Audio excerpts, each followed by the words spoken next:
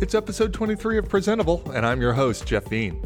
This week, we've got my very good friend Jared Spool on the program. He's run the legendary consulting company User Interface Engineering for over 30 years and is one of the absolute pillars of thought leadership in the design world. We discuss why so many companies are so terrible at hiring designers and what you can do to take control of your career by hacking the interview process. So let's get right to it. So, hey, I was on vacation last week, and it was fantastic. We rented a narrowboat. Have you ever seen any of these sort of traditional narrowboats from the canals in England? Yeah. Yeah, they're like, so the one we had was 6 feet wide. Like a houseboat-like thing. It is sort of like a houseboat, but very long, 6 feet wide, 52 feet long. And so you take them through these, yeah, I know, it's huge. It was a 3-bedroom narrowboat because we got all these kids, you know. And we put all the kids on the boat and went out. And you go through these canals, and it's, you know, the thing only goes like 4 miles an hour, and you have to work all the locks to go up the hills and everything. Anyway, it was super fun. But I was totally offline by choice. Read books. Got it. Was very, very nice. Yes. Oh, my God, what a luxury that is. And then I came back last week, and I'm reading the news, trying to catch up a little bit, like what happened. The big news is that United Airlines drugged somebody off of an airplane, injuring them, used the police to get them off the airplane because they wouldn't give up their seat. And my first thought was, oh, my God, it was Jared Spool. Yeah, so many people reached out to me as if I'm some sort of expert on United abuse. It was absolutely. I had to report in and say I'm fine, I'm safe. Check in safe on Facebook. Jared has not been forcibly removed.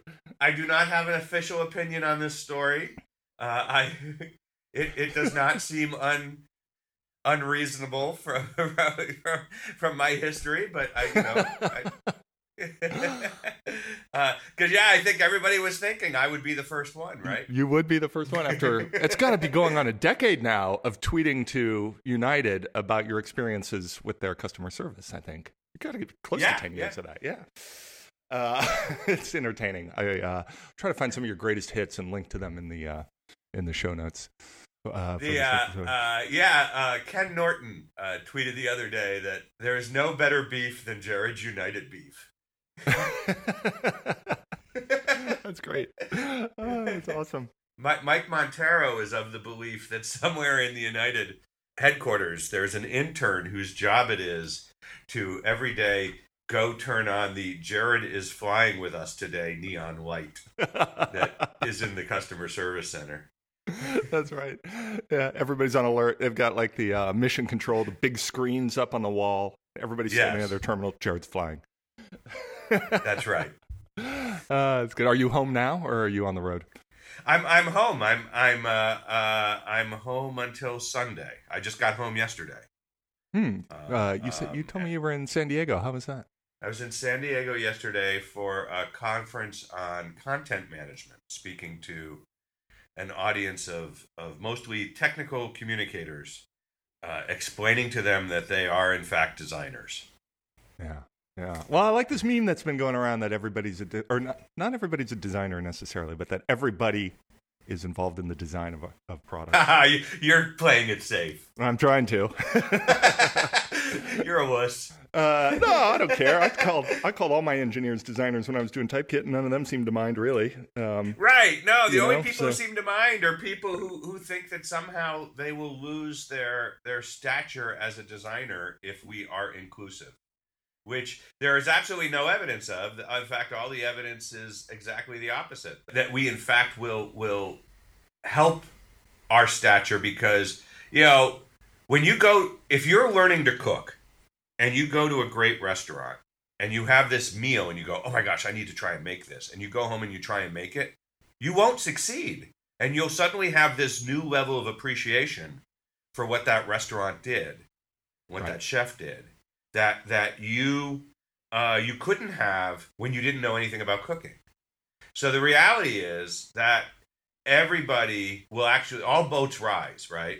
And so if other people have an appreciation of design and understand that what they do is design, they will understand better the value you bring as a seasoned, experienced designer. But there are people who are just like, I just convinced somebody that design was important, and now you're trying to tell me that everybody's a designer, then what do I do? I'm like, you keep designing and you help everybody else design and you can make everybody else be designed, but they don't want to hear that message. So they get all pissy and call me an idiot, which, is not mutually exclusive. I can say that all designers, everybody's a designer and still be an idiot. There is, these things are not mutually exclusive facts. There doesn't have to be either causation or correlation. You can just say both. That's right. Both can just be true. Yeah, that's right. Even idiots say amazingly, wonderful things. What was that Peter Sellers movie about the guy who becomes the gardener who becomes president? Oh, God, Chauncey. Yeah. Chauncey Gardner, right? That was the character. And we've proven that even idiots can become president. We have proven that. Yes. We have lots of evidence of that these days. That's true. Yeah. I don't know. I think it was a conversation I had with Erica Hall from Mule Design, partner with Mike Montero, who I think it was her. We were talking about the distinction only really needs to be what deliverables do we use to document the decisions we make as a team. And, designers have different ones than engineers, but that has no effect on who contributes to the decisions that influence the product. So that's kind of how I've been thinking about it. Right. I think of it in terms of medium, right? So what's the medium that the designer works in? And to me, there's a guy at Frog, Robert Fabricant, who said that the medium of design is behavior. And so designers work in behavior. And anybody who's trying to manipulate behavior then is working in that medium, and therefore they're a designer. And we manipulate behavior in all different ways, with the physical form of things, with the software side of things, with the messaging. All of that manipulates behavior. So all those people who are involved in that are designers. Even the licenses and terms and conditions that we produce manipulate behavior. So then that's all doing it. And all these people say, well, if I contribute to a contract, am I a lawyer? Well, probably not, because to be a lawyer, you actually have to be licensed. But were you practicing law? For a moment there you were. Yeah. And, you might not be doing it very well, but, most designers don't design very well. So that's the way Sturgeon's Law works. Sturgeon's Law. 90%. Sturgeon's Law, 90% of everything is crap. Oh, right. Do you know about this? So Theodore Sturgeon, science fiction author, was at a convention, and somebody got up from the audience and said, Dr. Sturgeon, why is 90% of all science fiction writing crap? And he thought about it for a second. He said, well, because 90% of everything is crap. That's true. There you go. And you think about all the restaurants in the world, 90% of them are crap. You don't go back to most of them. You go back to the ones you really love. But, think of all the ones in a, 2-mile radius of where you live. Most of them you would never go to a second time, even a first time. And it's true of everything. 90% of everything is crap, because most people are not seasoned, experienced people, and therefore they don't produce very good stuff. Mm-hmm. But that doesn't make it any less of a restaurant. If it's producing crappy food, it's still a restaurant. It's just a crappy restaurant. And everyone who's designing, most of them are not very good at design, but we can help them get better. And the more we help them get better, the better our designs get. If we think of them as designers and work on their design craft, they get better. I wanted to talk a little bit. So on the last episode, I had Jessica Hish, the letterer. I love Jessica Hish. Oh, she's fantastic. Yeah. We had a great conversation, though we didn't actually get to talk about fonts at all, because we spent the whole time talking about freelancing. Really, Jeff, what do you know about fonts? Not as much as all the people I surrounded myself with. How's that for a nice... That's true. That's the way to do it. Yeah. But she and I were talking about, like I said, freelancing, but way down low level, like doing email and booking things and making sure the work stays good when you have to tend to your business and stuff like that. I thought that was really interesting. But it got me thinking a little bit about then the next step, which is whether you're freelance or in-house practicing as a designer, it's that marketing of your skills to advance your career. And I know you've thought about this quite a bit, and you're thinking about it all the time. And maybe this is a good actually opportunity for me to sort of lay out that you and I are working together, in a sense, for a full disclaimer, that you have, over the last few years, been developing a school to help train designers to have better careers, to do better design, to kind of, and you can say a little bit more about that. But that True Ventures invested in that school, and so we're working together. I'm really happy about that. I'm very happy about that too. Yeah, I know, it's been great. But anyway, I thought we could talk a little bit about that process of helping designers both present themselves well and helping them figure out where they should be going or where they should be staying or things like that. I know you've thought a lot about that. I have thought a lot about this. So it's not just, sitting in my room thinking about this. I've done a lot of research about this. It turns out you back up your opinions with some evidence from time to time. Yeah. I like that. I like that about you. Yeah. Well, in this case, I think it's more that I formed my opinions out of the pool of evidence that we had. I am often the type of researcher who has opinions and then goes out and tries to find the evidence for them. But I in this case, I was more in the frame of mind of having different opinions, and then as the evidence was evolving, I realized that I needed to shift where I was going. And the big thing, so when we were designing the school. So designing a school is an interesting endeavor. It's something I've never really done before. I've done workshops, and I taught at Tufts University for many years, but that was a class. But to actually design an entire school, you have to sort of think about things from all different perspectives. And for us, the school only succeeds if companies hire our designers. So we thought, okay, if that's really the only condition of success, I mean, students can graduate, we can get money, but if they don't get jobs, we won't have a sustainable business. So we have to have them get hired. They have to be awesome jobs. There has to be so many companies that want to hire our students that we can't graduate them fast enough. That'll mean the students get all great choices, and they're in control of the deal and everything. So this is what we were going for, and so we said, okay, if that's the end result, we have to start with the hiring managers. We have to talk to them and say, what do you really need? And we went out and we started talking to them about how they hire, who they hire, what they hire for, what the jobs are, all those things.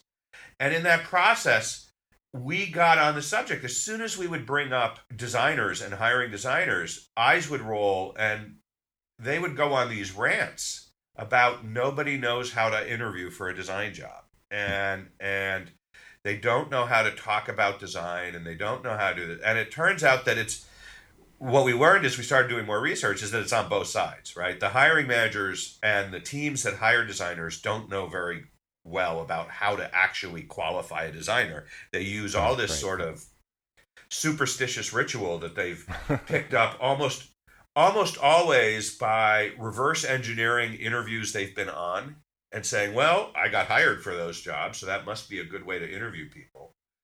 And the candidates don't know how to present their work and how to talk about stuff and how to guide the conversation. And as a result, you get into these wacky situations where people just don't know how to talk about their work and what they could do. And, the number one thing, so we did some research into it. We did a lot of research into this. And what we learned was that the best hiring managers and the best hiring teams are smart enough to think about what they really want the person to do. They don't say, we're going to hire a designer. They say, we're going to hire our next designer to work primarily on building the design system for our enterprise app. Mm-hmm. And we need to take that design system, which right now our enterprise app has thousands of components, and none of them were designed with the thoughtfulness of looking at any other component. So we have multiple versions of buttons and multiple versions of calendar tools and multiple versions of everything. We need to figure all that out, figure out what the best thing is, come up with a single set of patterns, work with development to build components, get code components there, ship that out to the developers and all the other people who do design in our company, because we need going into the living style guide and pulling out components to be the fastest path of least resistance to getting code out, so that means the default is to use stuff in the style guide. And we need someone who can do all that. And when you put it that way, the first question is, well, are there people who've done all that already? And if there are people who've done all that already, let's look specifically for that. So we don't care whether this person has a good aesthetic sense. We don't care whether they understand Gestalt theories. We don't care if, any of those things, whether they can tell us that, the history of the Bauhaus. or how to turn a letter form into a typeface into a font. What we need to know is, can they build a design system? Have they built a design system? Have they built a design system with a messy app that had thousands of components? Did they work with developers? Did they work with product managers? Did they figure out how to get this thing deployed? And if we can find someone who's done that 2 or 3 times in their career, that's the person we want to hire. And if we can find someone who's only done it once, is it close enough to what they did? And do they understand the differences between our situation and theirs, that they could do a good job here? Okay, then maybe we want to hire that person. And if we can't find anyone who's done it, because we're in a community where those people just don't exist, what skills will we need them to pick up? And can we find someone who's picked up similar skills so that they can learn how to do this? Because it's not rocket science. People have done it before. The skills are documented and out there. You can go read the work of Brad Frost or Nathan Curtis or any of these other bright people and get it done. So maybe that's what we need. But we have to decide. And we do this before we even write the job ad. And this is the problem that we saw with a lot of folks. It's not unusual for someone to interview a design candidate, someone on the team, who found out that there was an open position an hour before they were asked to interview. Before the candidate comes in saying, hey, we have a candidate coming in today. Oh, I didn't even know we were hiring. Yeah, could you interview him? Yep. Sure. And what are they going to interview him for? Well, tell me about the Bauhaus. Right? I mean, that's what interviews are these days. Or, what's your favorite font? Yep. What's your favorite font? Or how many, manhole covers are there in North Carolina? Or some other thing that just doesn't actually reflect the work we want them to do. But, we need well-rounded designers who can do everything. Okay. What does that mean? Right? For you, what does that mean? Does everything mean they have to be able to drive an 18-wheeler? So this weekend, I learned about there's this service that brings MRI devices to small regional hospitals. And hospitals that can't afford a $500 million MRI machine, they pack them into an 18-wheeler truck, and they drive it from little hospital to little hospital to little hospital, bringing MRI services. And the radiologist who operates the MRI device is a trained radiologist, also a trained MRI technician, which in a big hospital are completely different jobs. Also has to be certified to drive the 18-wheeler. There you go. Okay? Now, you could hire a lot of really good MRI technicians for that job who would not be able to do that job. Right? Yeah, that's a very specific very job. Specific. Yeah. Okay? So that's what a lot of design teams need. They need people, when you say, I need a well-rounded designer, first question comes to mind is, do they need to be able to drive an 18-wheeler? And if the answer is no, it says, okay, well, then how well-rounded are we talking about? Because, Right. Let's narrow it down a little bit. Yeah. There are limits. And so what are the actual limits? And that to me is the source of a lot of problems that we have with hiring folks. And so, one of the things that when Leslie, my business partner, Leslie Jensen Inman, and I started the school, we realized we're not only training the designers that are graduating from the schools, we have to be training the hiring managers and the teams to use those people effectively. And one of the things is how do you choose? How do you hire? Well, it sounds a little bit almost like any project that gets started without having a fundamental understanding of both what the goals are and how we're going to measure our successful achievement of those goals. It sounds like you apply the same thing to hiring. Absolutely. Yeah, I mean, a client calls you up and says, well, we need to build more awareness for our product. It's like, okay, let's talk about what that actually means. What does awareness in your world mean? Right. When you say your customers aren't aware of your product, does this mean that it's, is it the case that they have no opportunity to intersect with that problem? Do they not have the problem? Do they have the problem but they don't realize you're a solution? Do they know that you're a solution but they don't realize you're good enough? Do they know you're a solution and you're good enough but they think they can't afford you? Do they know you're a solution, you're good enough and affordable, but you're too complicated to actually get started with? What is the thing that stops awareness, right? Microsoft Vista didn't have an awareness problem except for the fact that nobody wanted to use it. And but everybody knew about it. Everybody knew that it sucked. United doesn't have an awareness problem except, most of their flights, they don't drag people beaten off a flight. It's, but they somehow or other they can't get that into the news. Right. So what could a designer do coming into an interview and realizing that this is kind of one of those types of interviews? Or let me ask you a question a little differently. Is there diligence a designer should do in the job search before they find themselves in that position? Or is there something they can do to try to change course, in an interview when they do find themselves there?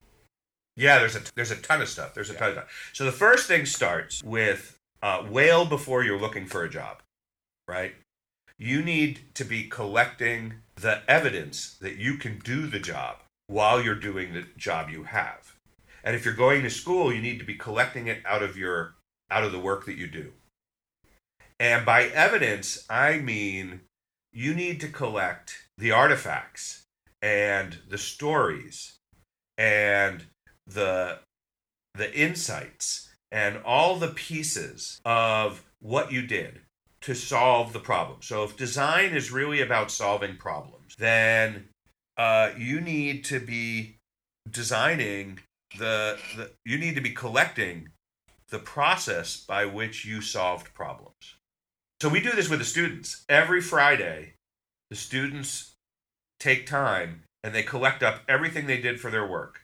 And for because our first cohort started in October, so we're now in our 6th month. Until recently, they didn't know why they were doing this. They were just told to do this, and we said, eat your vegetables. It's good for you. And so they begrudgingly collected photographs of their sketches, and they wrote up the process they went through, and they did all this stuff. And then they had Kim Goodwin in teaching the storytelling and scenarios course. Sure, and one of the competencies, so what students have to do to pass our courses, is they have to achieve a set of competencies. And one of the competencies that they had to achieve was they had to collect stories for their portfolio and for their resume and for job interviews. And they were like, oh, that's why we've been collecting all this stuff. The stories are things like, we ran into this problem. I didn't know how to solve this. So then I looked at this resource and I went to that resource and I did these tests and I made these sketches and I tried these things out in usability tests and I found that none of them worked. And then I talked to this person and they gave me this insight and I took it from there and we built on it and suddenly we came up with something that users love, right? And it's that story that they're collecting. And they have to collect the bits and pieces of it over time because, you'll be in an interview and a manager, a good manager will say, so tell me about a time you ran into a challenge and you didn't know how to solve it.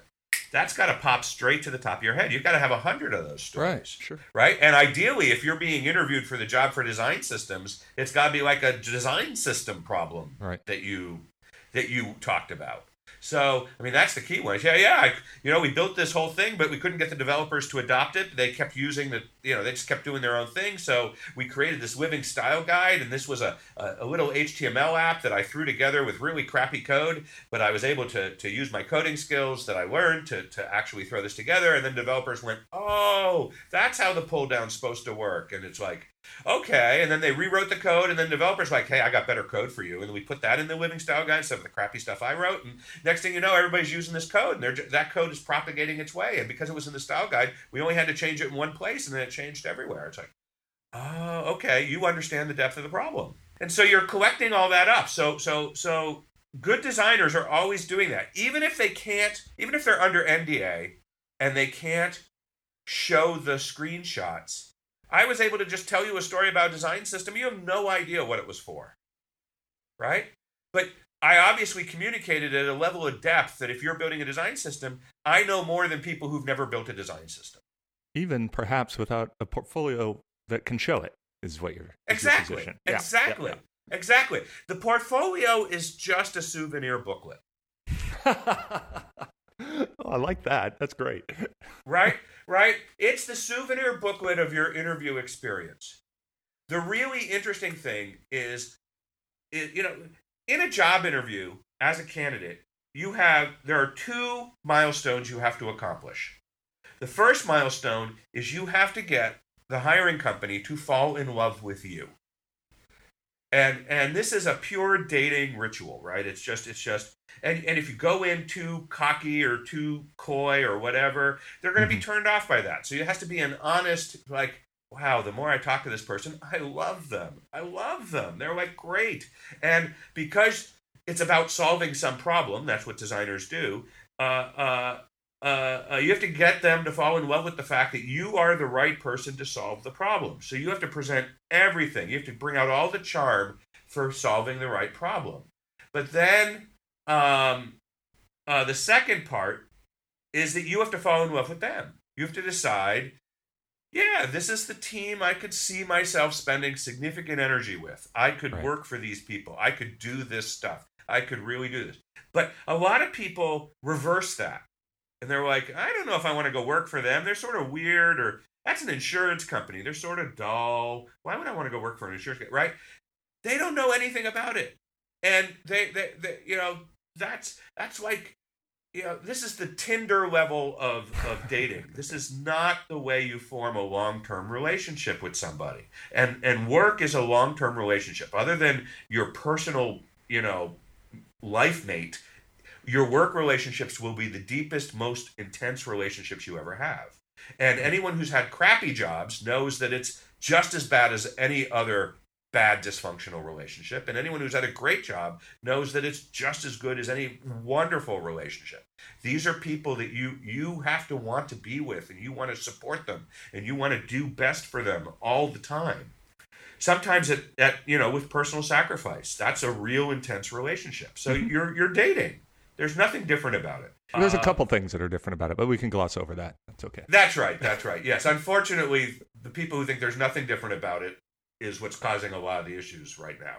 Now you're talking about Fox News. Yes, now I'm talking about Fox News. That's exactly where I was going. So oh my God. No, go on. I'm sorry. That was a tangent. Go on. Don't get me started on that. I'm not getting you started. Okay.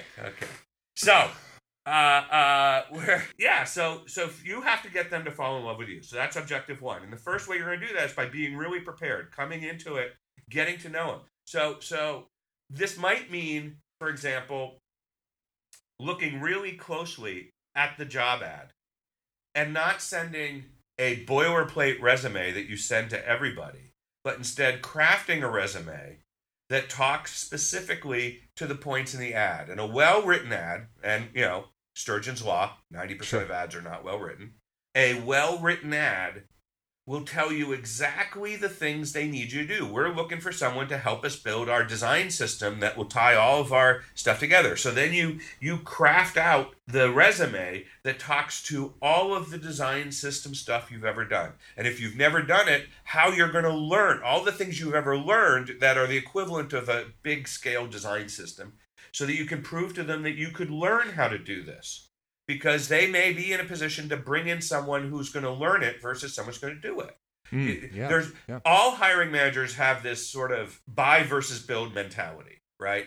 Do I get someone who can do the work at a higher price, or do I get someone at a lower price who can't yet do the work but has all the potential to do it, right? So you're always in this buy versus build thing. But so if you don't have the direct experience, what's your plan for getting that experience? How would you actually go about doing that? Do that research before you even talk to them. And then the next thing is to try and get some sort of informational interview, right? Try and get an interview where you get to ask all the questions. Tell me about what you want the person to do. Tell me about what success looks like for this role. Tell me about the challenges you're feeling. I mean, why are you hiring this person now? You know, when I go in to sell consulting work, it's not any different. Yeah, that's exactly where my head was going, right? Those first few meetings with the client where, like, I got to figure out if you're going to be the right client for me. Right. It's the only way this is going to be successful, right? So right. And it's not that I'm pompous. It's that I have limitations as to what I can do. I can't drive an 18-wheeler. If you need someone who can drive an 18-wheeler, I'm not your guy. Right. So what is it that's going to take? And oftentimes I'll meet with a team and I'll be, you know, from a consulting standpoint, I'll be blown away by the team. And the first question out of my mouth is, why do you need me? You've got a great team here. And almost always the answer to that question is the actual reason they're hiring me, not the one they told me coming into the meeting. It's like, well, actually, we have a great team, but they can't do this, and they can't do this, and they can't do this. I'm like, okay. Yeah. Guess what? I can't do any of those things either, but I know people who can, so I'm going to refer you to them, right? Right. And that's the conversation that often happens. This has to happen in an interview, too. You know, you have to know what you can do, and it's like, and you can go and you can say to a hiring manager, I have never built a design system, but I have been wanting to build a design system for a long time. And I've been thinking about how I would do it. And I've been reading, all of this stuff. I've read everything that Gina Bolton's ever done and everything that Brad Foss has ever done, everything that Nathan Curtis has ever done. And I've gone to their workshops. And here's how I would start to tackle this problem. And I'm curious, which of these things have you done already? Have you actually collected up an inventory of all the components? And have you put them in one place? And have you gone through, and sort of talk about all that and make it less of a interview and more of a conversation? And suddenly, hiring managers get very impressed by this sort of thing because you're solving their problem. You're not just filling their wreck. You're talking about solving the problem, and you haven't even said this is the right job for me. You're just trying to figure it out. You're just trying to understand. And so that informational interview is really valuable, and that's important homework to do. And by the way, there's no shame in saying I'm not your person. I'm not the right person to do this job, but I know somebody.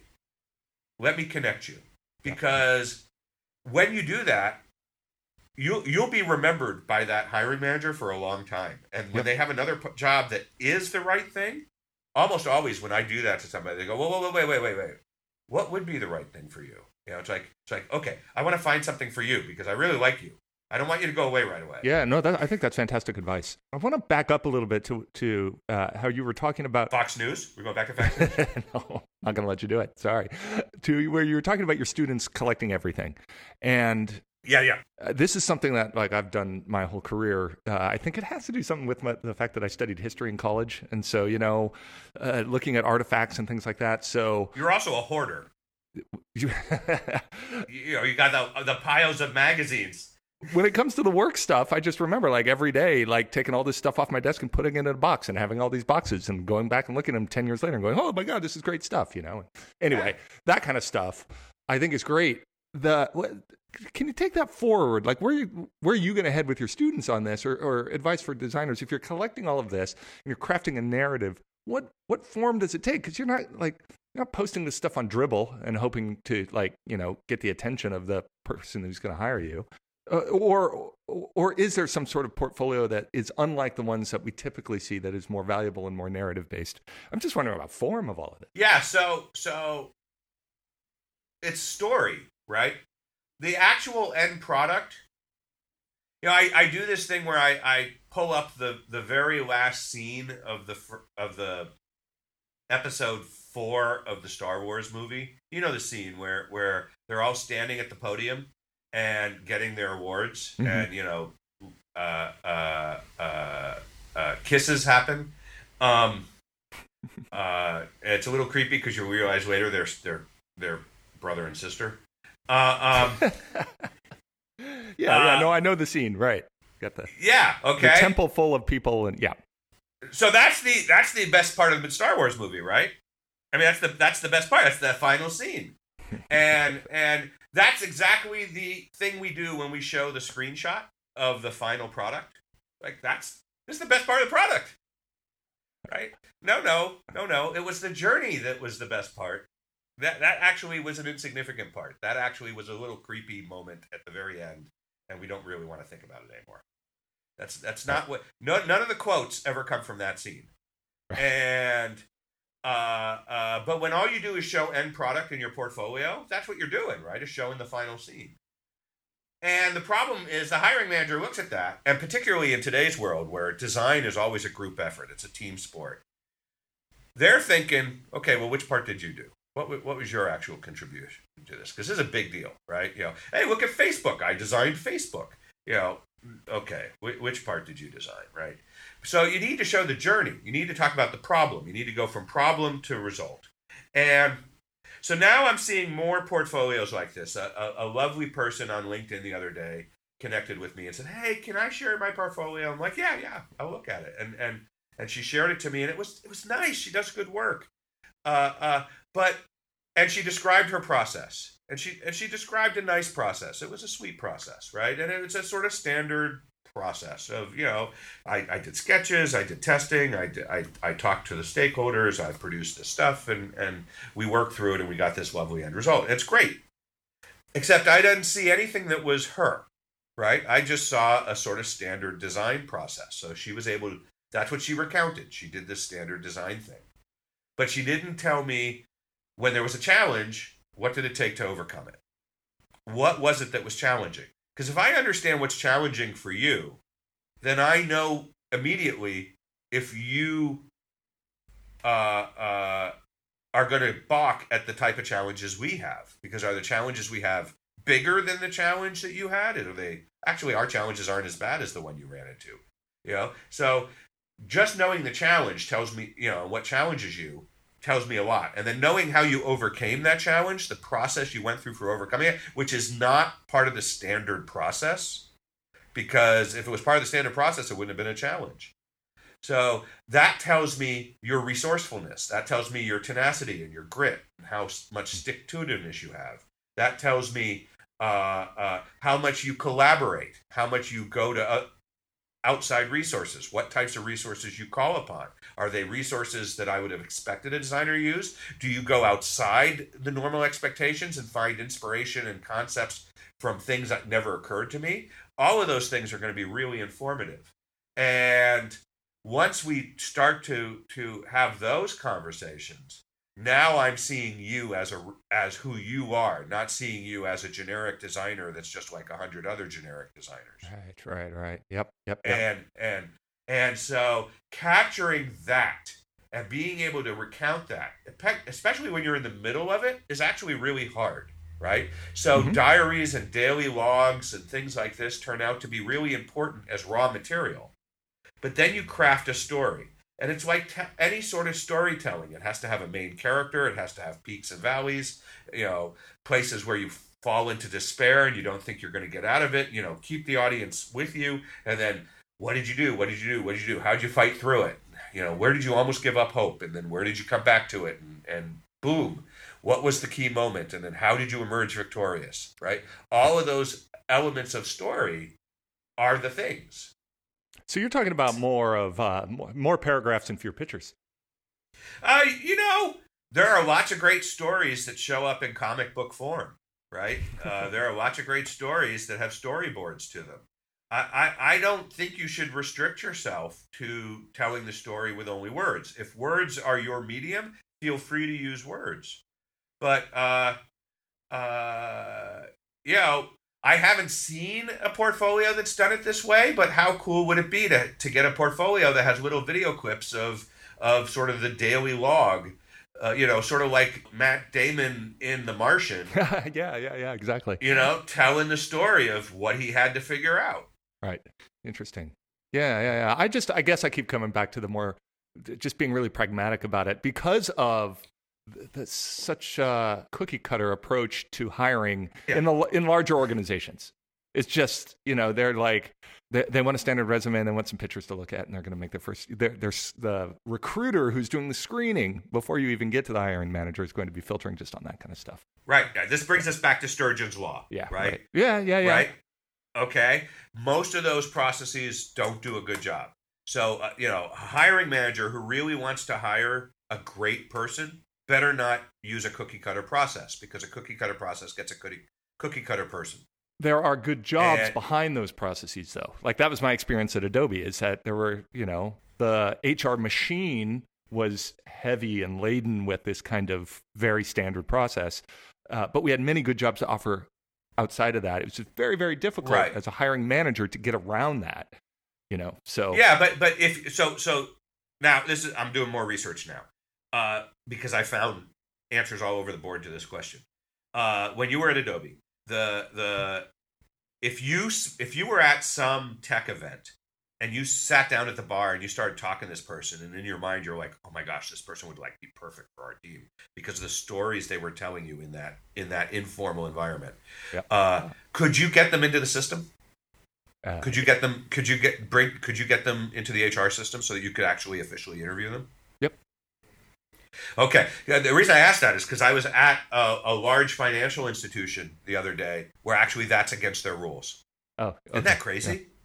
A hiring manager finds someone perfect. All they can do is encourage them to apply, and they can't do anything to shepherd them through the system. Right. Right? And guess what? They were complaining about the crappy candidates they were getting through the system. You're right. Exactly. Okay. And they're like, what can we do to get better candidates through the system? Right? And this came up in the context of our students. They can't even hire our students. They can only encourage our students to apply. And they can't give them any advice as to what will make them look good, because that would somehow give them an unfair advantage in the hiring process, as if it's not clear. And I get it. You have to remove bias. That's where my head was going as well, right? To encourage more diversity in workforce hiring and right around no bias. doubt and all about that. it. Yeah. No doubt about it. You have to do that. And there are ways to do that. But there is always bias in a hiring system because you need to bias towards people who are capable to do the work. If you're going to make the statement, we're going to remove all bias from our hiring system, then you literally pick people out of you assign everybody a number, you put them on ping pong balls, you put them in one of those lottery ping pong ball devices, of which there are companies that design those. You could go work for them. And then the ball comes down the chute and you say, okay, employee 52, you have the job. Congratulations. Right. That removes bias. If you want someone who can do the work, you have to have bias. Now, if you want someone who can do the work, that doesn't mean you have to bias them towards, some white dude. There's a whole world of people who can do the work, who will be great at doing the work. In fact, could do the work better than many of the white dudes out there because, Sturgeon's Law. So you have to design a system that allows those people to bubble up and make sure that you consider them, and then you hold them to a standard that has nothing to do with race or gender or sexuality or income level or disability or any of the other biases that we have. You hold them only to the standard of, is this the perfect person to design the design system for us? And you gather all the evidence for that. Mm-hmm. And so a good hiring process is an evidence-gathering hiring process. It doesn't screen people out. It collects evidence. And the individual with the best evidence that fits the job is the one that gets the job. And actually, that's not entirely true. A good hiring process, actually a great hiring process, doesn't look for the best evidence. What the great hiring process does is it looks for the first individual that has all the evidence that says they will do a great job. Because there could be 100 of them out there, and you don't need the best. You just need one who can do a great job, because that's all you need done is a great job. Interesting. And so then the way you get past the diversity stuff is you actually give preference in the hiring process to collecting evidence from the people who are conventionally disadvantaged. Mm-hmm. Yeah. And you say, we're going to bubble them up so that we look at their evidence first. And the first person we find who can do the job, that's the one we're going to hire. And therefore, you will get a team that's way more diverse by doing it that way. Yeah. And you can shift around the priorities to always take advantage of disadvantage. So if one party is suddenly getting disadvantaged because you keep looking at others, you can randomize that, right? But you're always bubbling up the people who have been conventionally disadvantaged to collect evidence from first, and then use a standard that has nothing to do with their disadvantage points. Sure. To assess whether they are qualified to do the job. Yep. And yep. then yeah. Yeah, okay. That makes sense. Let's look at the other side then. You were talking about that sort of like see if you can get a pre-interview or an informational interview or right. things like that. What are designers looking for, or what should they be looking for if they're thinking about making a change? To further their career. Like, what should be the criteria they use for screening it out? So that's going to be different depending on where they are in their career, right? Of course. So a young designer, an early designer, someone new to the trade, they should be looking for a job where they're going to learn new things that they will want to be known for forever. Well, not forever, but for a while. Forever is a funny thing, right? But for a while, right? You know, it's sort of like being typecast. If you get a job doing something, the next time you interview, all your experience is going to be in that job. Right. So you're going to be best applicable for that job. So if you get a job doing something that you don't find interesting, you're going to be stuck doing uninteresting stuff for the rest of your life. So we have interns here at Center UIE, and we have interns who are web developers, and we hire them primarily to do all of our HTML email, because it's really hard to find people to do HTML email as a career, because it's sort of this dark art, and people don't like doing that. So we get these people who are like right out of the various boot camps and academies, you know, those short programs. We hire them for 6 months, and the first 3 months they do HTML email, and then 3 months in we hire another one, and so they overlap for 3 months. And their first job once we hire the other one is to train that new intern to do HTML email for the next 3 months. And then they get to choose whatever they do next, and they have to do some project that advances their career and at the same time helps us. And we've had, you know, some of them have done like automation tools for our HTML email process. Fantastic, that's great. Yep. Some have redone parts of the website. We actually have a page for our interns, and that's maintained by the interns. And so they built, one of ours did that. But a couple of ours have actually said, you know, HTML email, I know people don't like it, but I'm actually having fun. I'm learning how to make emails responsive. I'm learning how to embed video. I'm learning how to do this, do that. I really like this. And you know what? Companies pay big bucks for this because nobody wants the job. I'm happy doing this for a while. And they've gone on to get good jobs doing HTML email, really enjoying it, really sinking their teeth into this very niche thing that nobody else likes to do, and they actually enjoy it because there's lots of problems to solve there. I mean, getting modern day email to show up in Outlook 6 is hell. But you've got customers out there who are still using old versions of Outlook or Lotus Notes or other pieces of crap email clients, you know, Sturgeon's Law. Yep. So that they love that challenge. And I think that's what you have to do. You have to figure out what is it you want to be doing. But there's a rule. Never refuse an offer you haven't gotten yet.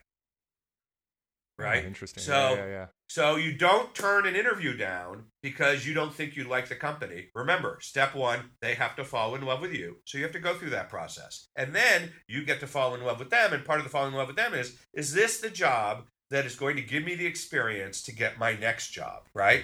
Yep. So you have to be thinking at least one job ahead. Now, if you're more senior, what you want to be asking, in my opinion, is who do you want to learn from, right? Bosses, everybody who's been in the business for a while knows the fact that if you work for a company that's doing amazing things and you're working on an amazing product and you have the world's crappiest boss, that job will be hell. Right. It will be a miserable job. But if you work at a company that actually doesn't sound that interesting, where you tell people I work for an insurance company or whatever it is. It doesn't sound that interesting. It doesn't sound that challenging. But you have an amazing boss who is always challenging you, and you're learning new stuff, and you're trying out new technologies, and you're playing with new techniques, and you're doing things at the edge of the state of the art, and you're learning how to convince people that's worth doing and get the return on investment and all those things. That's going to be a great job. You're going to do good stuff. You're going to have a great portfolio. So when you're mid-level or moving to senior, you want to think about who's the boss I want to work for. What's that boss need to be like? What will I learn from that person? Because it's the boss that makes all the difference.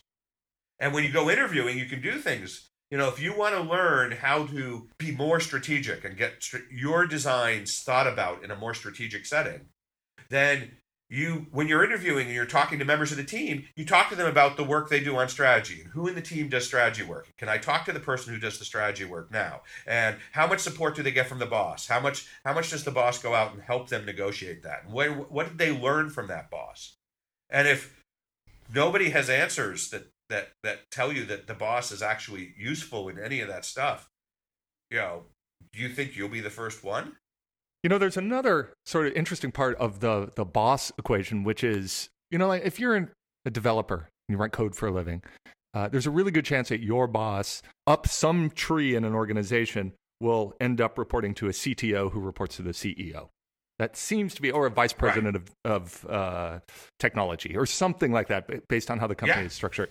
But man, does it vary in design. Yeah. Like if you follow the path up from like, all right, I'm talking to you and you're going to hire me, but who do you report to? At some point, there's inevitably going to be some layers between you and the CEO that don't have design in their background, just because of the nature of where design has come up in business, I would say, over the last few decades. Right. That's always a very interesting bit of sort of archaeology to do at a company before you even think about whether you want to work for them. Right. And so what you need to do is, right, so the definition of design that I've fallen in love with is design is the rendering of intent. Yeah. And so you've got intent in the world, and how did you render that? How do you become that? So when you're at that sort of senior level, you have to ask, how does the organization render its intent? Where does that get driven from? And as a design person, you want to be as close to that sort of, you want to be as close to where the intention's emerging from, because you're then going to be the key person to start rendering that. Yep. And when you're talking about design at that level, you're not just talking about pixels on the screen. You're talking about business strategy and business models and how the workforce is structured to execute that, and the tools that the workforce has to make that happen, and all the things. Yep. And when you call a customer support organization because you have a problem as a customer, and the customer support organization says, what you want is very reasonable, but I can't give you what you want because my computer system won't let me change that. Right? Exactly. Okay. That's intention that wasn't rendered well. Right. And when you're that high up, you need to be able to reach over to the support line of the business and say, hey, we need to fix your tools, because your tools are hurting the customer experience. And so, to pick on United for a minute, after you've checked in for your flight and you want to change your seat, there are two ways in the system that you can change your seat. One is you can view your reservation. The other one is you can check in for your flight again. If you try to review your reservation, it will show you a seat map, but it will not let you change it. It says, I'm sorry, you've checked in for your flight. You cannot change your seat. If you go into the non-intuitive check-in menu and go through the process of checking in for your flight again, it will give you the option to move your seat, and then you can move it. You got to write a book on United hacks. Yeah. I'll add that to the list of books I'm currently not writing. At some arcane level, this makes sense in business rules. Right. But it makes no sense to the customer who just wants to an aisle seat has opened up and they no longer want to sit in the middle for 4 hours. Why can't you let them move into that seat? You can. You just have to know which way to enter the system. And that's a bad rendering of intention. And as a designer, as a senior designer, someone highly placed in the organization, you have to have your eyes and ears tuned to those types of problems and then be able to fix them. And you need air cover for doing that. And the thing is, your boss doesn't need to know anything about design. They just need to give you air cover that says, when we have a frustrating customer experience, we want to do something about it. And that's what you need to look for, is someone who really understands that user experience, customer experience, whatever you want to call it, goes from, on a scale, from extreme frustration to extreme delight. And everyone will give lip service to delight. But the question is, when are you willing to actually provide the air cover to say frustration is no longer acceptable, only delight is acceptable? And does the organization have a history of providing that air cover to allow the hard problems to be solved. Because in order to get that one problem solved, I'm absolutely convinced that the reason that United has those two different ways is that they have business rules and two different versions of their flight management system, their booking system. And they've got legacy code, and someone's going to have to refactor some major portions of the code. And this could be easily $1 million, $2 million development project to fix it so that no matter how you get to that seat map, you can change your seat. And that rejiggering is going to take some serious high-level maneuvering to say this is a priority above some shiny new thing that makes global services customers just a little happier so that they keep buying from us. And probably requires touching some of the Fortran code back on the mainframe, I would imagine. Yeah. Absolutely. Yeah, I mean, So I buy all of that. Like I think I completely agree. But I think I would probably qualify the statement that your boss doesn't need to know anything about design. I think that would probably, and I would qualify it probably again by the stage you are in your career. Yeah. I think they need to understand, and you as an employee need to constantly be educating them on, you as my boss, you have this intention, and here's the journeys that I've been taking with my teams to get you that, and here's where we run into challenges. And maybe you can help us with those challenges. Yeah.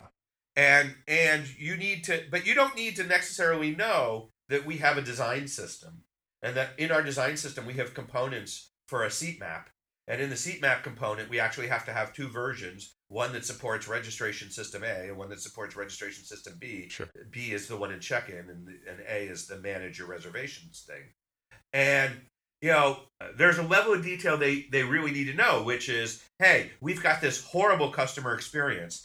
Customers are calling our support line because they can't change their seat, when in fact they could change their seat if they knew which menu option to pick. And when we add up the total sum of all those support calls, that comes to $15 million a year. And when I talked to development about how much time it's going to take to fix this problem, they told me it's going to cost them $4 million one time. Mm-hmm. So we can pay it off in the first year and then have all sorts of profit as a result as the reduced support call log comes in. Plus, we'll be able to reduce support backlog and all the other things that are costing us money. And the way we're going to solve this is through a well-designed user experience. Right. And that's the conversation that needs to happen, so that manager can then say, hey, my people who are in charge of well-designed user experiences think they can actually save the company a whole boatload of money by reducing support calls and fixing this development problem and creating better customer loyalty. Why are we not doing that? Right. And they don't need a whole lot more, but I don't think they need to know a whole lot more about design than it is possible you can do this. And here's how you're going to do it. They need to know enough to be able to trust that you are the right person to do this. Yeah, to get back to your point, who do you want to learn from? I think that's, again, stage in your career, right? Moving from simply practicing the craft and starting to think about strategy to being much more of a, sort of owning strategy and using the broader user experience techniques to affect that change. But right, and I'd even argue that owning strategy is part of craftsmanship. Right? It's just an expansion of the craft beyond, Gestalt theories. Yeah, sure. Yep, totally.